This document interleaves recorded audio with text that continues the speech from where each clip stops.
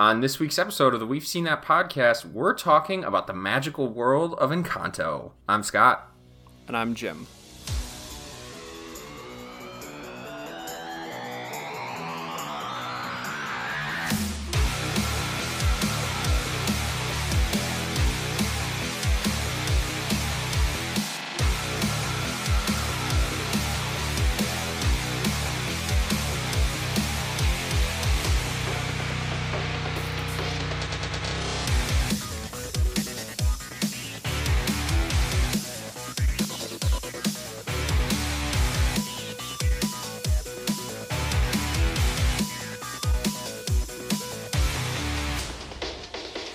Cut the music. We are back, and by we, I mean me and Jim. How long has it been since it's been the Jim and Scott show here?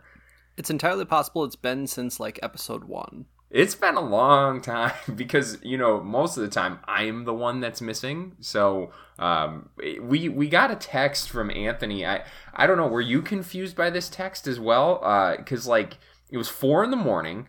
And we got a text from Anthony that said, "Hey guys, sorry about this.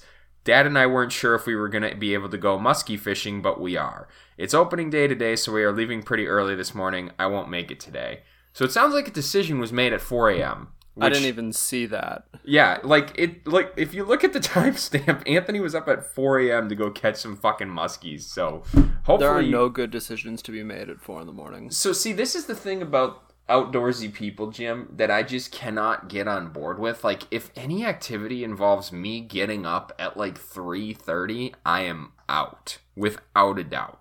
Come on, you're telling me you never got up that early for public accounting? I actually did. Oh gosh, that is really sad, Jimmer. Really sad. Dude, in the final year, it was bed at midnight, up at 4. To work that damn job. They didn't know what they had. That's the answer there. But anyway, we'll give Anthony a pass. I have to, considering I missed about 16 of the last 20. So yeah, and to go spend time out in the water with your dad, I mean, you can't fault someone for that. Nah. But anyway, I hope you have your coffee this morning, and he's probably in bed by now. So hope you caught a few. But anyway, let's get into the show today. For our what we're watching. It's the same thing for me. We've just been watching Designated Survivor, but I have a more of a PSA. I'm watching my back because, Jim, I don't know what happened, but yesterday, worst back pain of my life. I don't know. I have no idea. It just was sore, and I think it means I'm getting old. I think when you're done carrying around the weight of everyone at your old job, that immediate release of weight, really provides for some stress. Oh, man. To anyone who's listening from my old job, you know what he means. Very accurate. But no, so that hit. And then yesterday, Cassie and I had a surprise birthday party for a friend, and she decided to point out 3 gray hairs that I had, which, I mean, it's kind of about time that happened, but I'm almost 28 here, and I'm starting to feel it. So I guess I'm watching my back and, just stretching more. That's going to be a thing now. So, yeah, I really didn't watch anything besides that. So I'm going to kick it to you, Jimmer. Yeah, and I didn't watch too terribly much of anything. Angie and I last night tried to watch E.T. This movie has a large amount of nostalgia bias from people. We couldn't even finish it. We thought it was so bad. I don't think it's a very good film.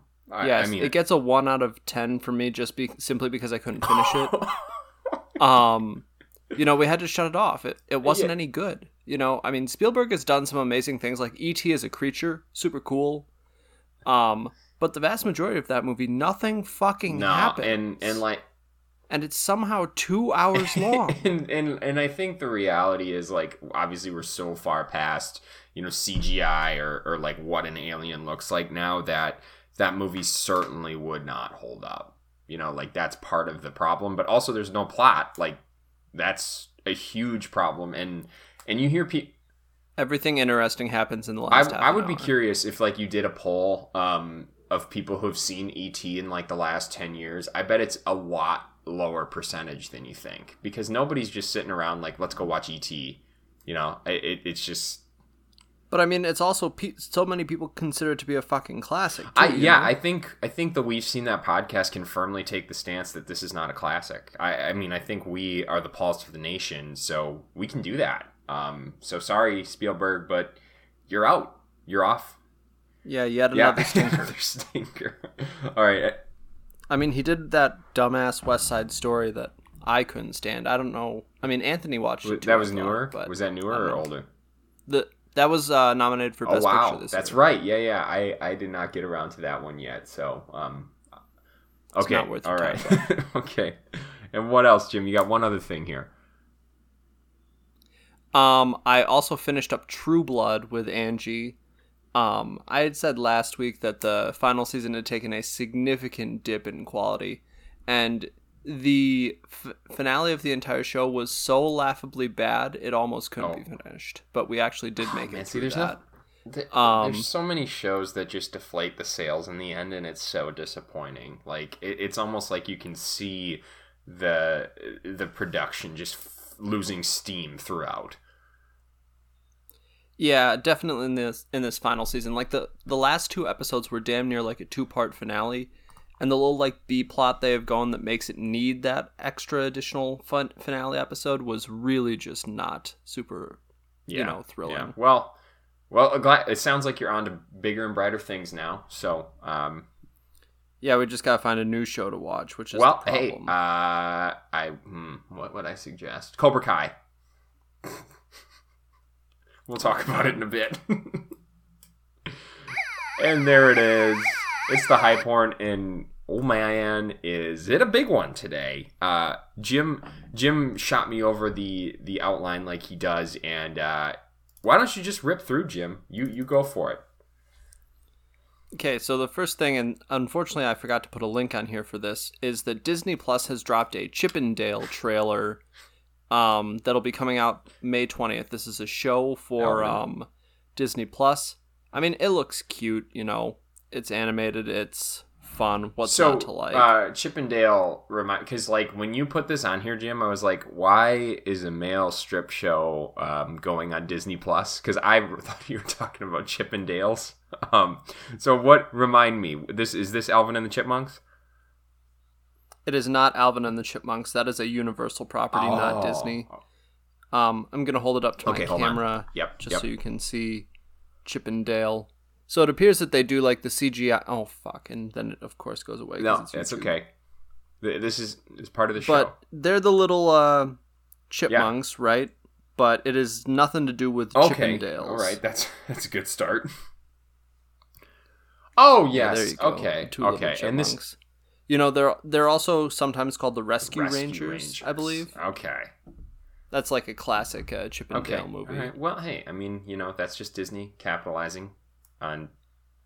Yeah, but they're doing the like mixing animation with real world stuff again, which could be interesting. I might be on board for that.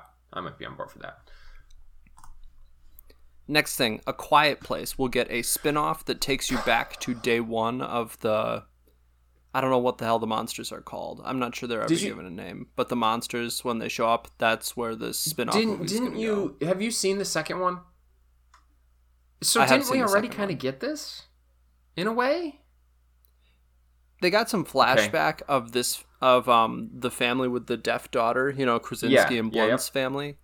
But I think the spinoff is not going to focus on that family. Okay, because like the hard thing about this second one is I think I need to watch it again because this was one where I got a little bit rowdy and had like 6 beers before the movie and like blinked twice and it was over. So this I don't really remember much from the second one at all. Like I want to say it's on Peacock, and I think you can watch it with a just the free membership. Oh, that's big time. But I don't have. I got the premium because I'm a king password stealer here. So no commercials for me. But that I really got to go back to that one because I like legitimately don't remember much. So yeah, I thought the second one was still good, but not as good as the first. I think the second one got absurdly high reviews. I mean, again, like I don't remember much from the film. But it didn't knock my socks off. Yeah, I know you and Anthony both gave that an 8 on the pod. I'm not sure I ever gave a score on the pod, but I know I was in a similar boat. I thought Okay. it was fine. Okay. All right. Next piece, Jimmer. Mission Impossible 7 is going to be titled Dead Reckoning Part 1. That is due to us on July 14 of 2023, and Part 2 of that is supposed to come out June 28 of 24. So next 2 years, 2 more Mission Impossible movies. We're on number 7 right now? Yeah, so this will be 7 Part 1, and then 8 will be 7 Part 2. Like, that is absurd to me. I believe it, though, actually, because, like, MI3 came out, I feel like, almost 10 years ago now. It's been a while. They're just known for obscenely good action, which is cool, and Tom Cruise doing his own stunts. But has Mission Impossible overstayed its welcome? I think so. They're entertaining movies, but they're, like, you know, they're nothing special. They're all almost guaranteed, like, 6 to 7s out of 10s. They're not gonna... You know, there's not gonna be a good plot. That's almost... Yeah, the story is not what takes you into the theater for this one. It's like Fast and the Furious, essentially, but a little bit better. Fast and Furious is the worst. A little bit better. A little bit better. Next thing we have is Jennifer Grey is returning to work on a Dirty Dancing Son of sequel. A gun. Why on earth? Just continue sequeling movies that no one cared to have sequeled, especially after Havana Nights. Yeah, because there was, you know, it was not nearly as good as the there original. was a sequel, right? I believe it was a prequel. Okay. I thought, but like this is something nobody asked for, right? I mean, like, you know, the original movie is a classic for sure. So like, what are we doing here? And Swayze's dead, so like. Yeah, my opinion is the more they do this, you know, the more they kind of tarnish those classic movies. I really wish you would think honestly. Jennifer Grey, and maybe, I don't know, maybe it's because like she gets to be the star of the show in this one. But you would think she'd be like, gosh, I don't know on this one, y'all. Like this seems to be a little over, because like who's gonna be Patrick Swayze? Like who's going to play that role, or is it just going to be a continuation of Jennifer Grey's life? You know, like that. God only knows. What are we hoping for here? She learned how to dance now. Is she going to teach other people how to dance, or like what? Yeah, maybe she goes back to Kellerman's and she's the teacher now. I just don't understand. I don't know. You know, we'll see where they go with it. I'll probably watch it because Cassie loves Dirty Dancing, so we're probably in on this one. Yeah, and I don't see anything on IMDb yet for it, so we don't have a synopsis. Okay. All right. Next thing we got, Ana de Armas will star in a John Wick spin-off titled Ballerina. This is interesting. I think I'm on board on this one. I disagree, because I think John Wick 3 was aggressively mediocre compared to the first two. Like, the action was still good, you know, all the fucking headshots, you know, that you could ever want. But the story was getting away from them. It was not as interesting anymore. I guess, does a 3-movie franchise really need a spin-off? Well, or should they just work Ana de Armas into John Wick 4, since they are making that? I guess I don't know. Like, you look at Hollywood now, and it truly is just, let's just make shit up. You know, we're going to talk about one coming up here that I actually am somewhat interested in, because it's going to be different. But like, remind me here, I've only seen the first John Wick. Ana de Armas is in all of these movies? I don't even think she's in the first one. She's in the second and third? Someone's going to come after me in the comments, but I'm not sure she's in the second one. Just the third. I haven't watched them in forever. The comment clan is coming after us, huh? Yeah, I'm taking a quick spin through John Wick 2's IMDb, and I am not seeing Ana de Armas. Okay, so this may be just completely separate from the story. Or was she in number 3? Okay. Looking now. Look at this. Because Halle Berry definitely was. She was in the first or the second? She was only in 3. I gotta watch these. I gotta watch, because again, a very quick spin through the cast. I'm not seeing Ana de Armas, so I don't truly know what they're gonna do to tie this back in. You know, it's not like she's had any sort of introduction. And that's why I'm kind of interested in it, is because, like, is she going to have the kind of same concept and just start going off on people and seeing it from the female What, some Russian mobsters are going to kill her Dude, dog? I'm all for it to see the female perspective for sure. Like it would be very interesting, you know, because like Ocean's 8, that was kind of the similar concept, and it was a pretty fucking good movie. So we'll see where they go with it. Let's give it a shot. Let's give it a shot. I think what annoys me the most is this is 100% they're slapping someone else's brand name onto a movie they had intended to make with Ana de Armas anyways. That is what this yeah, and especially calling it Ballerina. That's we'll see. We'll see. Let's give it a shot. Now you're not that 90s show update. Everyone other than Hyde, so Topher Grace, Laura Prepon, Ashton Kutcher, Mila Kunis, and Wilmer Valderrama will all come back for that 90s show on Netflix, as well as Kurtwood Smith and Deborah And Jo we're no Hyde due to yeah, because he had child porn charges. We're gonna leave him off there. That's a great idea. But that's interesting, I guess. Man, we're just in a hype horn of unnecessary shit right now. Like, why do we need this? It's gonna be over the top. It's gonna be over the. I think it's gonna be bad. But like the ending of that 70s show wasn't good either. So I mean, I'll watch that TV. I don't know how funny it'll be. You know, I think it'll be a little more relevant to us because we grew up in the 90s. You know, which is where it's going to be set now. Whereas, you know, that 70s show came out in the 90s, even though it was set in the 70s. Yeah. You know, so that it really appealed to people our parents' age. Here's the tough one, you know, like, is this going to be them all grown up, essentially? Oh, I see. This is guest appearances, which would be good because, like, one of the things that slightly bothers me about the show is, like, how ditzy they play Mila Kunis's character. So I would love for, like, the all-grown-up version of them to be like, yeah, she's, like, more successful than all of you guys. Or I don't know. That'd be pretty sweet. I think what they're going to have a tough time with is if Topher Grace is going to be one of the main characters, I am wondering how they're going to rope him back in because, like, when he wanted to quit to go do Spider-Man, the people who were making that 70s show were not kind in how they wrote him off. They were pretty pissed that he was leaving the show. I mean, I'm a big Topher. And because he kind of spelled doom for the show by leaving, you know, that's why it got canceled. And I'm a big Topher fan here, so we'll give that one a shot too, I guess.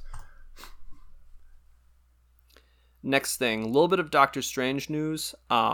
Revealed in the newest Doctor Strange trailer, a Captain Britain shield is thrown on screen. So it appears that you need to be caught up on What If, in order to be ready for this movie, seeing as there's both a Doctor Strange episode and a Captain Britain episode.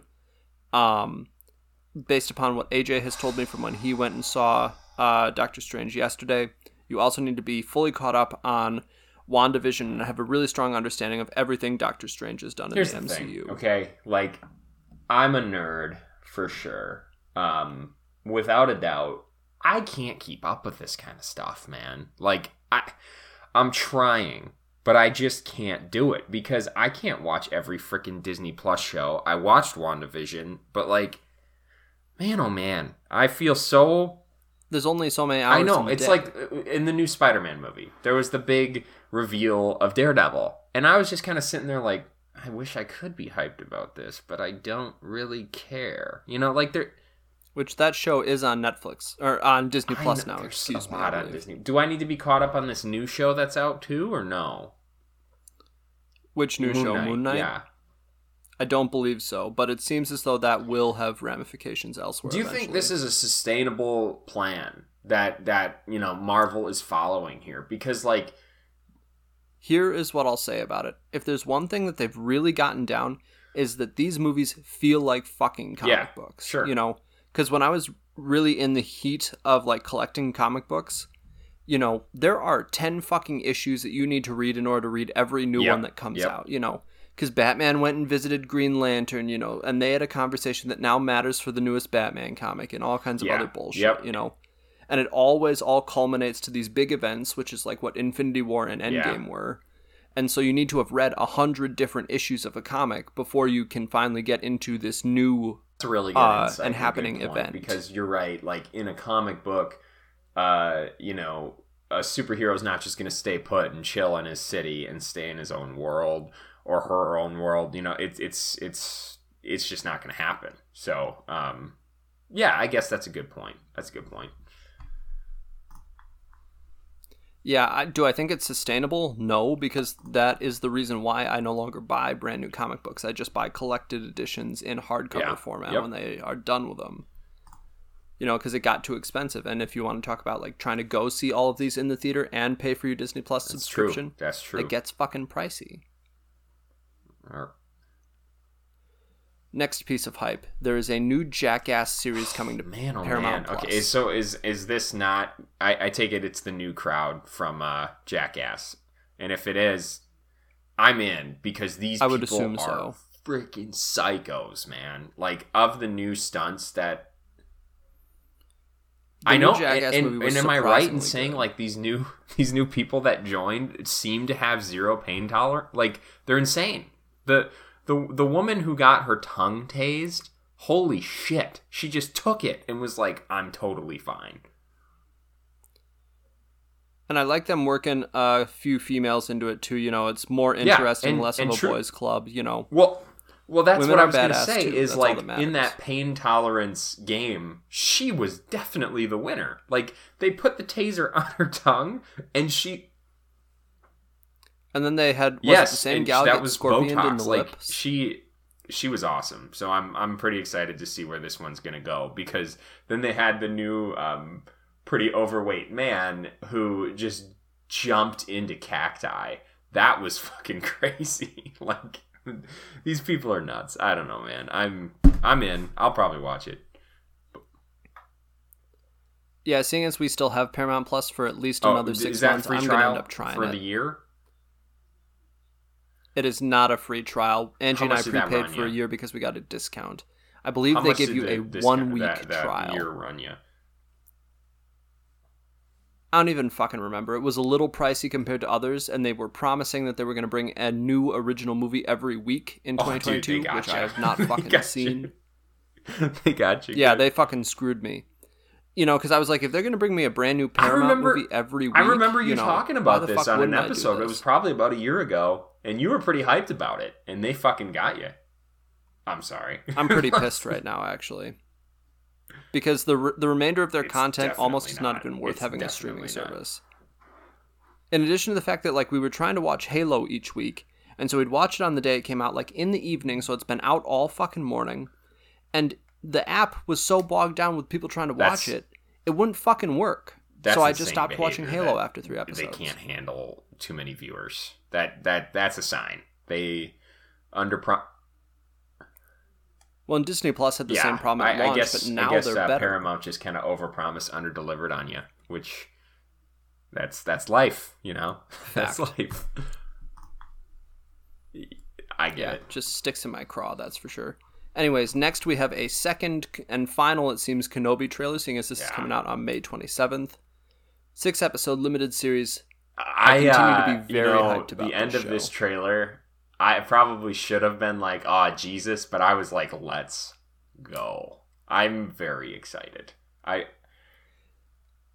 When Vader was getting suited up, and I guess that's all fine and dandy, but I don't understand why they're showing that to us again, seeing as he got suited up at the end of episode 3. Isn't this after episode 3 or no? Okay, so Exactly. So why do we need to see? Is this like the first time he's getting suited up again? Because they were also twisting on his arm. So I'm a little confused why that's super thrilling. You know, I mean, getting more Vader, that is what's exciting. But, I mean, the suit-up scene... Because when you watched, what was the movie where we got to see Vader again? Rogue One. Yeah, I mean, you want Anakin right after, Padme has been killed. Like, you want to see that vengeance. And yeah, see him you go don't through really the rage, get that he did in it A New himself. Hope. You don't really get that in... I mean, you get it a little in Empire Strikes Back. Well, A New Hope is set so 20 or 30 years later. I mean, if they're going to add in another Obi-Wan and Vader fight, I think I'm here for it. I don't know. Like, I'm here for it. Yeah, and I guess I'm not sure if we'll ever get that in the show, seeing as, again, it's only 6 episodes. The pacing of some of the Star Wars shows has been questionable at best. I do think this is going to end up being better than Book of Boba Fett, which in the end I felt like was really garbage. Yeah. And I think the biggest problem here, again, is you have a lot of lore that not necessarily all of us are caught up on, because I've never watched any of the animated shows. Yeah. And lots of these characters running around chasing Obi-Wan are from Rebels, Clone Wars, and other such properties. We know this, I'm sure. So I'm sure he's psyched about it. But actually in the group chat, I want to say he was was he cautiously optimistic a little bit? I think that's the right term. Adam? Yeah. Yeah. Well, either way, you love seeing Ewan McGregor. So let's see how this one plays out. And give me the odds, Jim, on hello there. Are we going to get that line in this show? Is that probably coming? I would say there's a 20% chance it'll happen. Right there. That's enough for me to tune in right there. So, all right. Now, next thing we got is a trailer for Al. Or Weird, the Al Yankovic story. And this is Daniel Radcliffe. Jim had this trailer in here, and I was like, as Weird Al. I think I'm very interested in this movie. I like biopics. I'm 100% in. Yeah, for this. I really like biopics, and I think that Weird Al did a lot for music in the parody game, and it was it's pretty clean parody too, as far as I can remember. Yeah, it was pretty much clean humor. Yeah, there was nothing that I would think would not be played on radio. Right. So I'm very interested in this, and I think Daniel Radcliffe is the perfect cast too.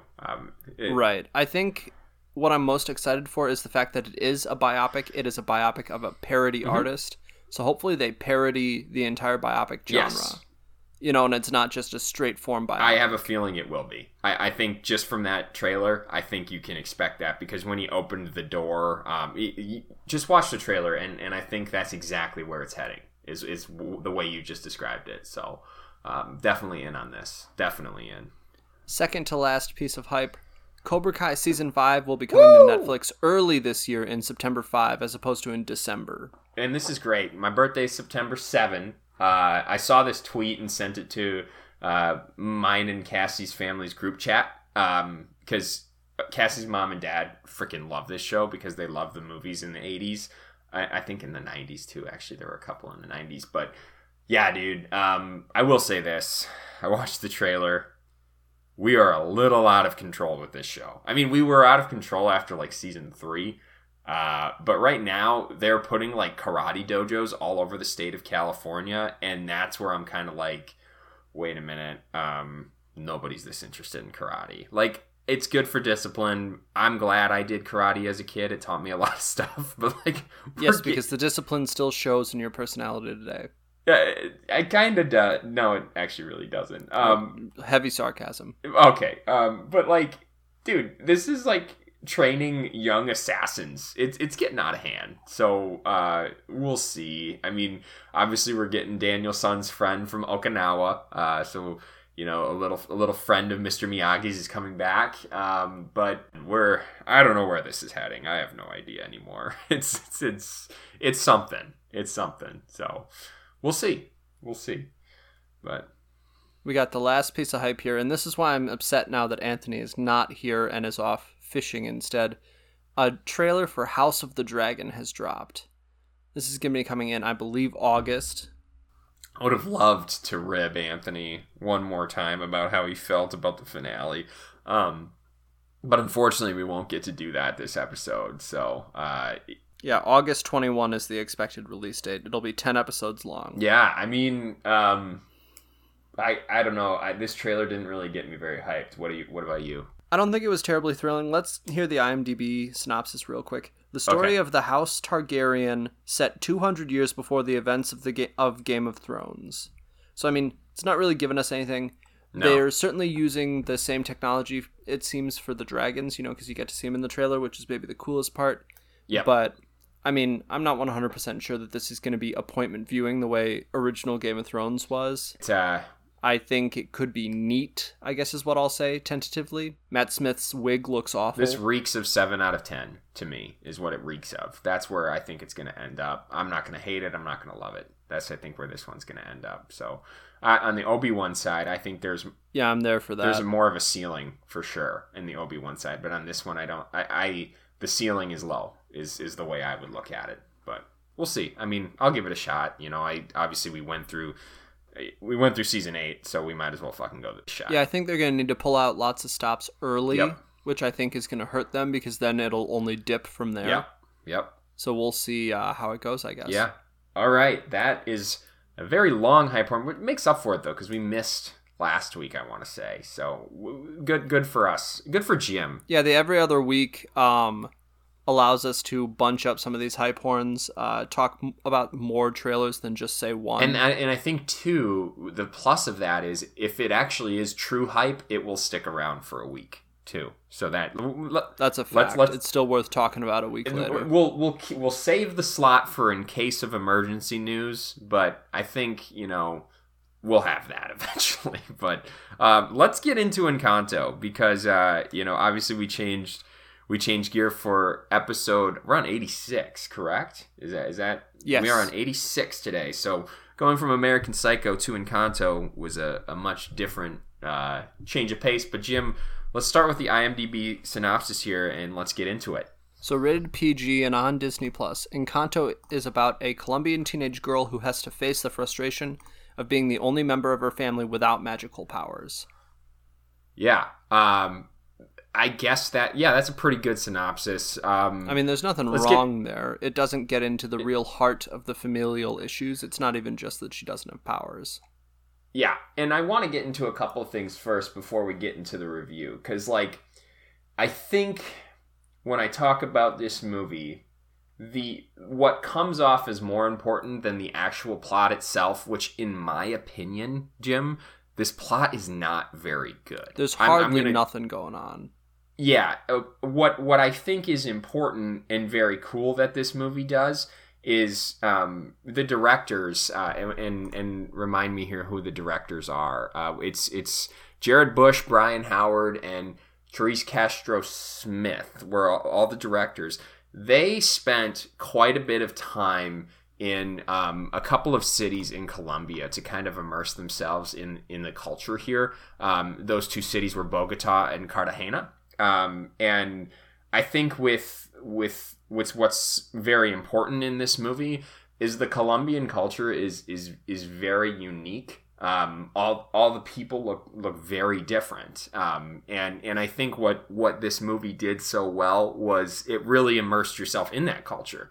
Because Brian Howard and Jared Bush, and also Lin-Manuel Miranda, they all spent a ton of time in Colombia learning this. And I believe there was an actual tourist guide that kind of said, this is what, the characters should look like. So as for, hopefully it was pretty damn authentic to the Colombian culture and to the Hispanic culture as well. So the costumes, the colors, the vibrant, beauty in it, I think that was a big pro of this movie. Especially for any Colombian children that are watching this movie, it's like, hey, that's my culture. So that's a pretty cool and unique thing that this movie did very well, in my opinion. Yeah, I'd agree. It feels very authentic.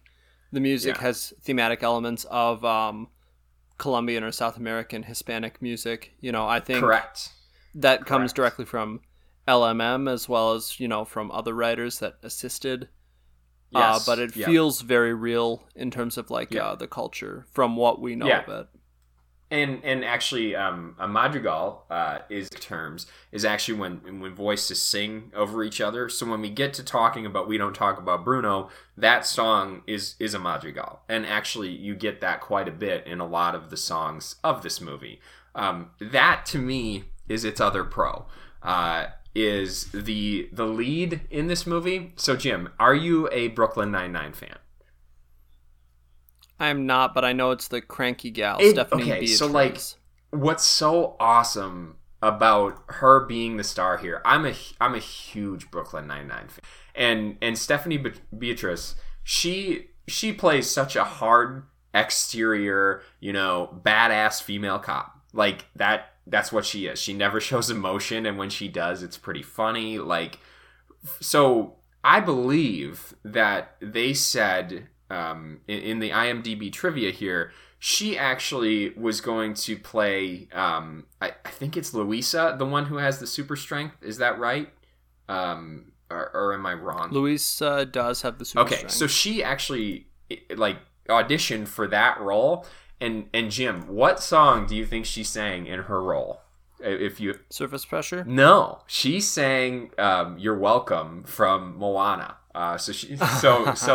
And they loved her, and I think that's what's so awesome about her as a lead role here is like she wasn't even trying for it. No, and her range is real here. And one thing that I also read on the IMDb database here is that she actually is like a hardcore Disney freak.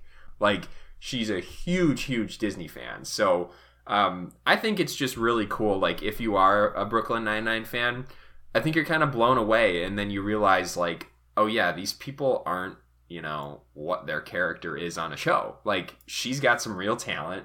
I believe she sang a couple of her own songs in this and was very good. What I do want to see, though, from her at this point is I'd like to see her do a character similar to this, very happy for the most part, or just not her hard-ass self from the other movie, Brooklyn Nine-Nine.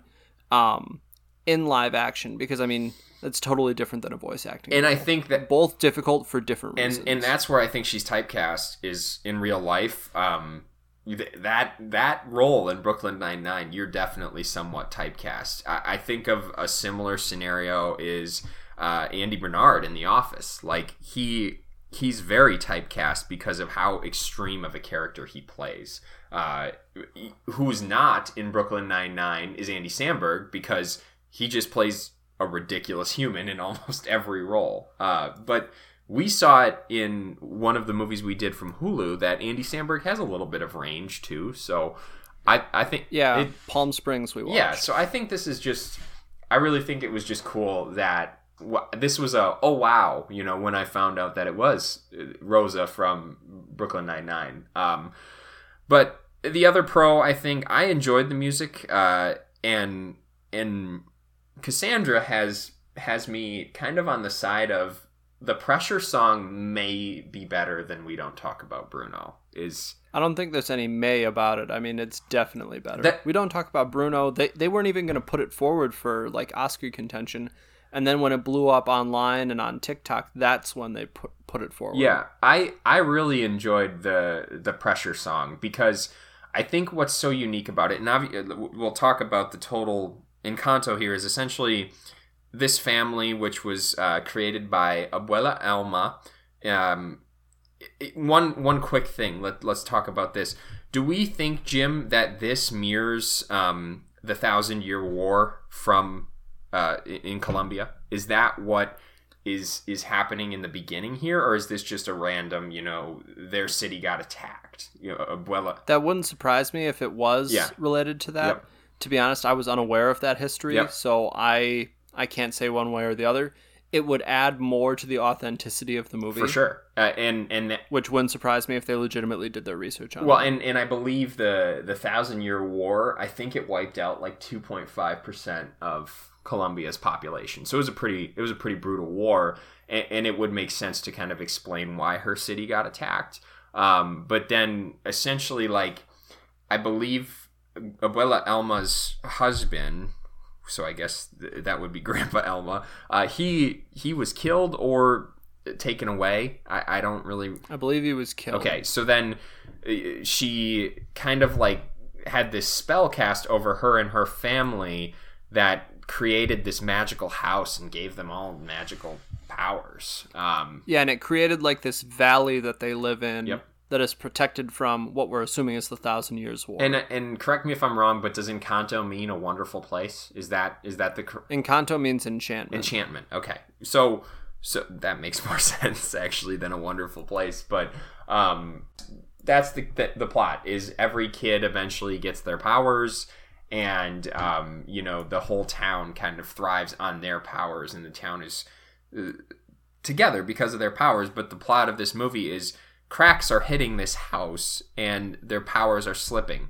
But my question is, from the Pressure song, what I think was so great about that is it seemed like Louisa, I don't think she was showing cracks because of, she's losing her powers. I think showing a side of the mental health of like being a superhero. And so when she's like talking about the pressure that she has, I think it's just a very unique song where you're like, I wonder what, people with powers feel. Like, they obviously feel a large weight of the burden of, like, this entire town. I really enjoyed this song. Right, and I think... I'm not sure that necessarily means related to people who have superpowers, necessarily.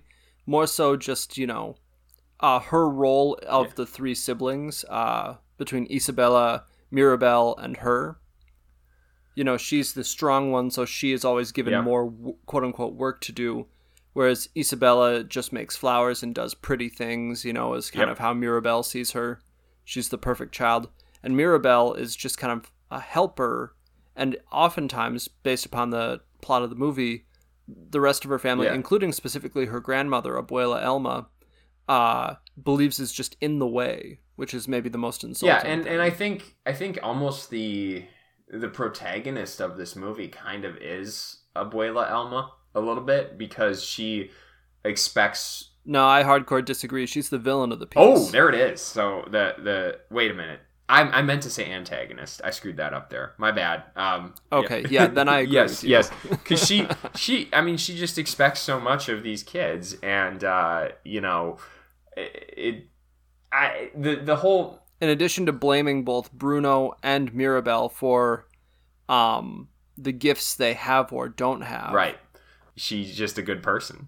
That's what it is to me. I mean, the rest of them aren't bad. They're just all shoehorned into their roles, and they're not able to get out of them because their powers only serve a specific purpose, it seems. Yeah, and let's talk about Bruno for a second. Bruno kind of... I didn't even try to do that. Wow. Bruno is like kind of... He's excommunicated essentially from the family, which it turns out he's in the house the entire time, which I found to be... Yeah, he ran away. I found that to be inherently ridiculous, just FYI. Like, I enjoyed the scenes where she was running through the house with Bruno, but weird that he was just in the house the entire time. I guess he got excommunicated because he saw the cracks in the foundation of this family.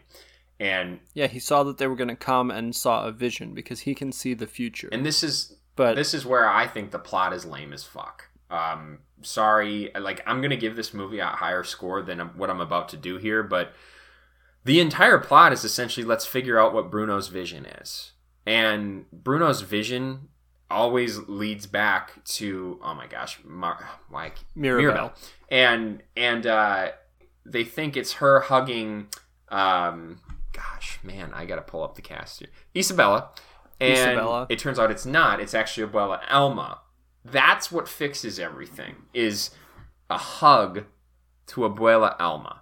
So, like, yes, we have a long way to go in the plot there, but basically what's going to fix the cracks in the foundation is forgiveness, I guess. And that's where I'm like, this movie kind of sucked. Yeah, it's Abuela Alma kind of understanding that Mirabel is exactly who she's supposed to be. She's not some broken person for not having powers. And for Mirabel to accept that Abuela Alma is just trying to look out for the family, and that the way she believes that that's possible is by making sure that everyone has powers, and that Mirabel is the only one who doesn't. Couple things there. Let's ask this question first. Jim, what would your favorite superpower of all of these be? I'm gonna be really lame and go with the super strength. I think I'm a normie though. I want to be like Antonio and be able to talk to all the animals. I think that'd be fucking sweet. That is true, because I talk to my dog anyways. To actually know what she's saying back would really be something. So I'm jealous of your pick now. Yeah, I think that that's the coolest one, just because, like, well, maybe it wouldn't be though, because like when I talk to my cat, do you think I'd hear like, you're a fucking piece of shit? Because that's the way some cats are. Cats are sassy, so maybe I don't want that. Maybe that's a big burden. But like I said from the beginning, the things that were going for this movie was you seem to be immersed into the world of Encanto, which was pretty sweet. Like, you kind of got a vibe of the town.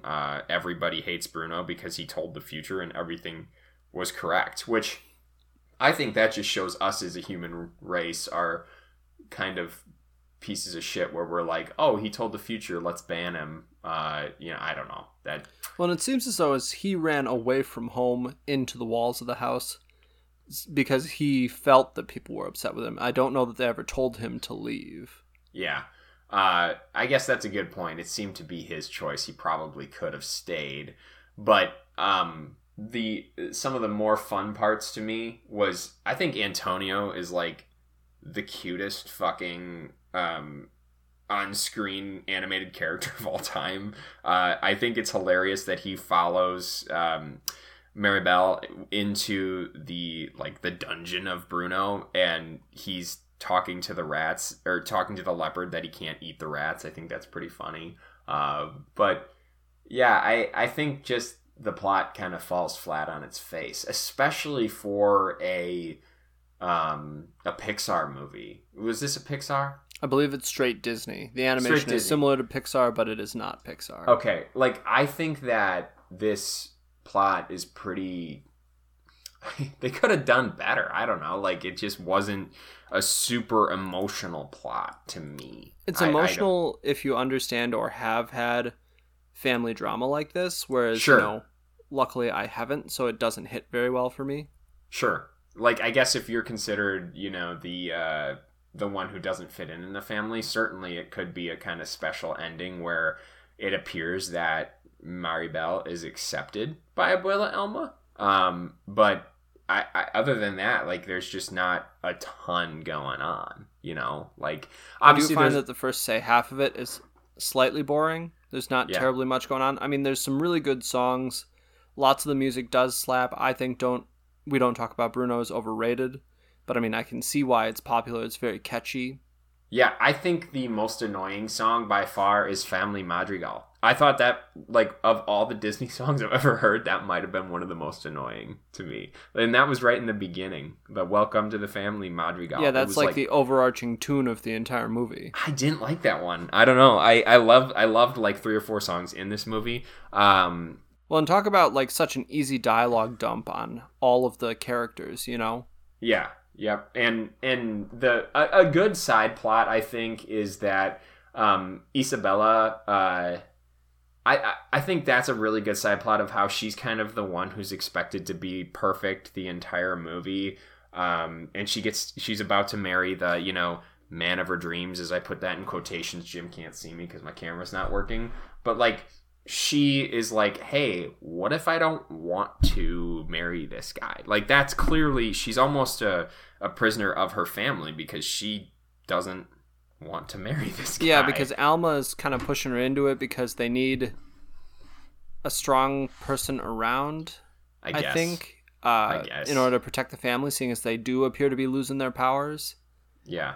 And also to produce more children, which is kind of a strange separate subplot. It seems that they're trying to crank out kids, so that they can get more powers, even if they're not going to last very long, which is a little bit weird. A little bit of bad vibes on the family part there for sure. That happens in this, and I read this on the IMDb. I don't know what point in the movie it happens, but they're talking about her marrying, and what is the name of the fella here that she marries, or is Mariano, so I think. She's always got these perfect, flower headbands or whatever. I think when that's mentioned, a little white flower kind of pokes out of her head, where it's kind of different than everything else. So you can tell that she's not thrilled about it. So that's a good little Easter egg there. And there's a ton of Easter eggs in this movie I just don't have time to talk about. And partway through the movie, too, she starts making cacti instead of flowers, which is her seeming to be more being herself now instead of just doing that's a big win, too. And that's a kind of an emotional side of this movie where it's it's okay to not be perfect all the time or not be what you're supposed to be perceived as. And she represents a great plot of that. But then it turns out the end with super strength hearing. Oh man, I am failing with the names today. Is it Peppa that has the? I don't want to be wrong, but I can't tell by looking at the IMDb. I gotta write this stuff down more often. I want to say it is Peppa. That sounds right, but I don't know for sure. Let's go with that. We're gonna go with it's Peppa. I'm pretty sure that's right. So she, in the song of "We Don't Talk About Bruno," says, "He told me the man of my dreams would be just out of reach," and it turns out that is Luisa's or Isabella's lover. So yeah, she ends up marrying him, I think, or at least we're gonna say they start dating. I have no idea. Yeah, he like proposes to her at the end of the movie, and she tells him to like just fucking slow down. Oh, really? I didn't catch that. Yes, I like that. That's got Frozen vibes to it too, where it's like, hey, we just met like yesterday. Let's calm down. Yeah, let's chill out. Yeah. Okay. Good. Hey, and this is something I talked about too. Is obviously Disney is at least making an attempt to be more progressive, but as Jim pointed out to me, they could certainly try harder in other areas too. Yeah, and so what I need to circle back with you on is we were talking a little bit about the Don't Say Gay bill and how they were given money to politicians who pushed that bill forward. And talking with AJ again, who is even more of a Disney expert than me. I wouldn't even call myself an expert so much as a fan. But apparently Disney gives money to all political parties in Florida because they operate a theme park in Florida, so they have to support everyone. Okay. And so the article I had read about them putting money behind people who were pushing forward Don't Say Gay was poorly written because it doesn't show the whole story. They support both sides of the aisle. They don't really give a shit just because they need to grease whatever wheels they legally can. Yeah, so basically, so it looked worse than it truly was. I mean, that's obviously still bad. Like, I mean, that is what is going to continue our world down the path that it is on, is if we just continue to be like, yeah, we'll just keep the money flowing to everybody. Money is one of the biggest factors into the way that laws are written to me. That's a tough one though. Like obviously it's a horrific bill. And I really hope that, they can find a way to take a stand. Disney would want to be on the side of pro-human. And it seems as though they did take a stand. AJ and I talked about this as well. Again, they came out and said like, hey, we don't support this. You guys need to repeal it or get it off the books. And so what DeSantis and the conservatives in Florida did is Disney owns apparently 40 square miles of Florida that they operate as their own county. Oh, they set the laws in that area. They run fire department, health services, all of it. It's called Reedy Creek Inc., I believe, or Reedy Creek District. Okay. That's a sub of Disney that they control. They make the rules on putting up new buildings and fire code and all that shit. And so now what Florida has done is they've revoked or repealed the law that allows them to operate that district to spite them over saying that they need to get rid of Don't Say Gay. Wow. So Disney bit the hand that fed them to one degree or another, and now they're getting screwed a little bit.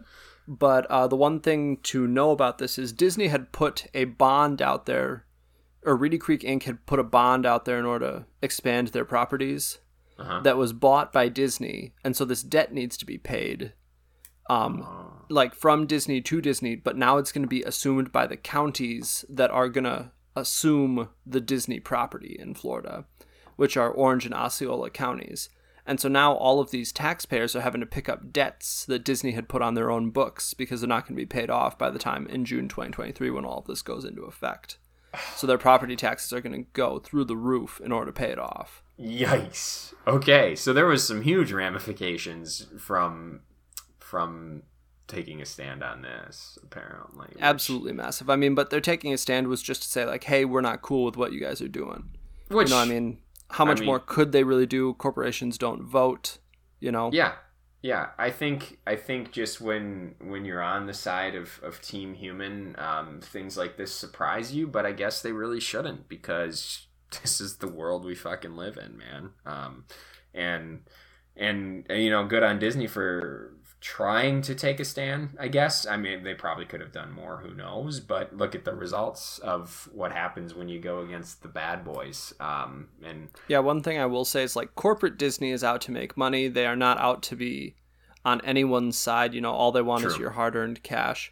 Yep. What I will say is that the people making the movies, you know, the creators, directors, whatnot, yes, and, you know, actors may have more sincere motives for being inclusive people or making inclusive movies. For sure. I think that is an important distinction to make between corporate and then the actual creators. Yeah, absolutely. And props to the creators for, you know, from the outsider perspective of me, who is not nearly educated enough on everything that he should be, it seems like they made a very genuine attempt at immersing themselves in the Colombian culture here. So let's get into scores. I think this is right between a 7 and an 8 for me, so I actually landed on a 7 because I couldn't push it to an 8. And the 7 is strictly due to the visualization and the music. Nothing to do with the plot. The plot to me was just not very, I don't know, it just didn't move me very much, I guess. But Stephanie Beatriz, what a new way that I'm going to look at her as an actress. Like, she's incredible. I'm glad that she was able to land a role like this and kind of expand maybe what people think of her as an actress. So I think this is a very solid 7 out of 10. Cassandra gave it an 8, I would just like to say. So I gave it an 8 as well. I really do enjoy this movie. Yeah. Mostly just to, like, look at it. The music is pretty good. The plot doesn't hit as hard for me. You know, again, it just doesn't, I don't come from a terribly large family with a bunch of siblings or aunts and uncles. So, I mean, it's just kind of there. I understand why it hits so hard for so many people, but again, just doesn't do it for me. Yeah. And to finish that too, if you actually haven't looked into the Don't Say Gay bill, I would very much encourage you to research what is happening with that. I think that we have a very small platform here. Obviously, 70,000, of course, that are listening, but read up on it and just kind of educate yourself on what's happening in the world. Because I didn't until someone told me to, who actually told me to recommend this movie, which her name is Megan. So thank you for. This was an all right movie, is what I'll say, Jimmer. An all right movie. So. That is a wrap on Encanto in episode 86 of the We've Seen That podcast. What are we watching next, Jim? I've got 2 things on deck for us. So 87 will be The Nice Guys, which is streaming on Hulu. Gosling and Russell Crowe. Okay. Oh, yes. I have seen this, and it was fun, if I recall. So, yes. And then number 88, we will do Walk the Line, which is on Prime. And is that Johnny Cash? Correct. Okay. We have a lot to unpack about Johnny Cash as well, so that'll be interesting. Yeah, these are 2 first-time watches for me. No one was here with other suggestions, so I made unilateral decisions. Yeah, all right. I like me. it. I've certainly done that move as well, and obviously we have sitting on the books here. Number 100 will be Lord of the Rings: The Two Towers, and I would like to announce. I think we're gonna have multiple guests on this one, but we will have AJ on the show for said episode, because I texted him and I said, "You're in for episode 100," and he said, "Let's fucking go." So I guess that means he's in as well. So yeah, he's wanted to be on for a Lord of the Rings one in forever. Yeah, and I'm not going to confirm it, but I'm assuming we're going to try to get Adam on that pod too and just make it a fucking humdinger of an episode. So I think if Adam's on, we'll have to do trivia too. Oh! And I know AJ is good at trivia, so we'll see how that goes. Man, that episode is going to be wild. Looking forward to it. But anyway, that was the 86th episode of the We've Seen That podcast, and you know what? I'm going to read it off for you, Jim, because you can follow us on Twitter at the We've_seen_that.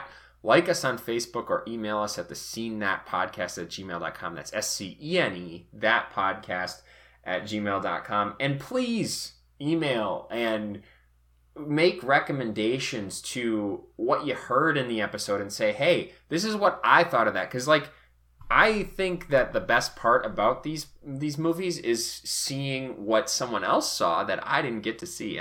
And if you tweet us and tell us why Scott's 10 rating for a movie is not a 10, you'll definitely get a shout out on the pod.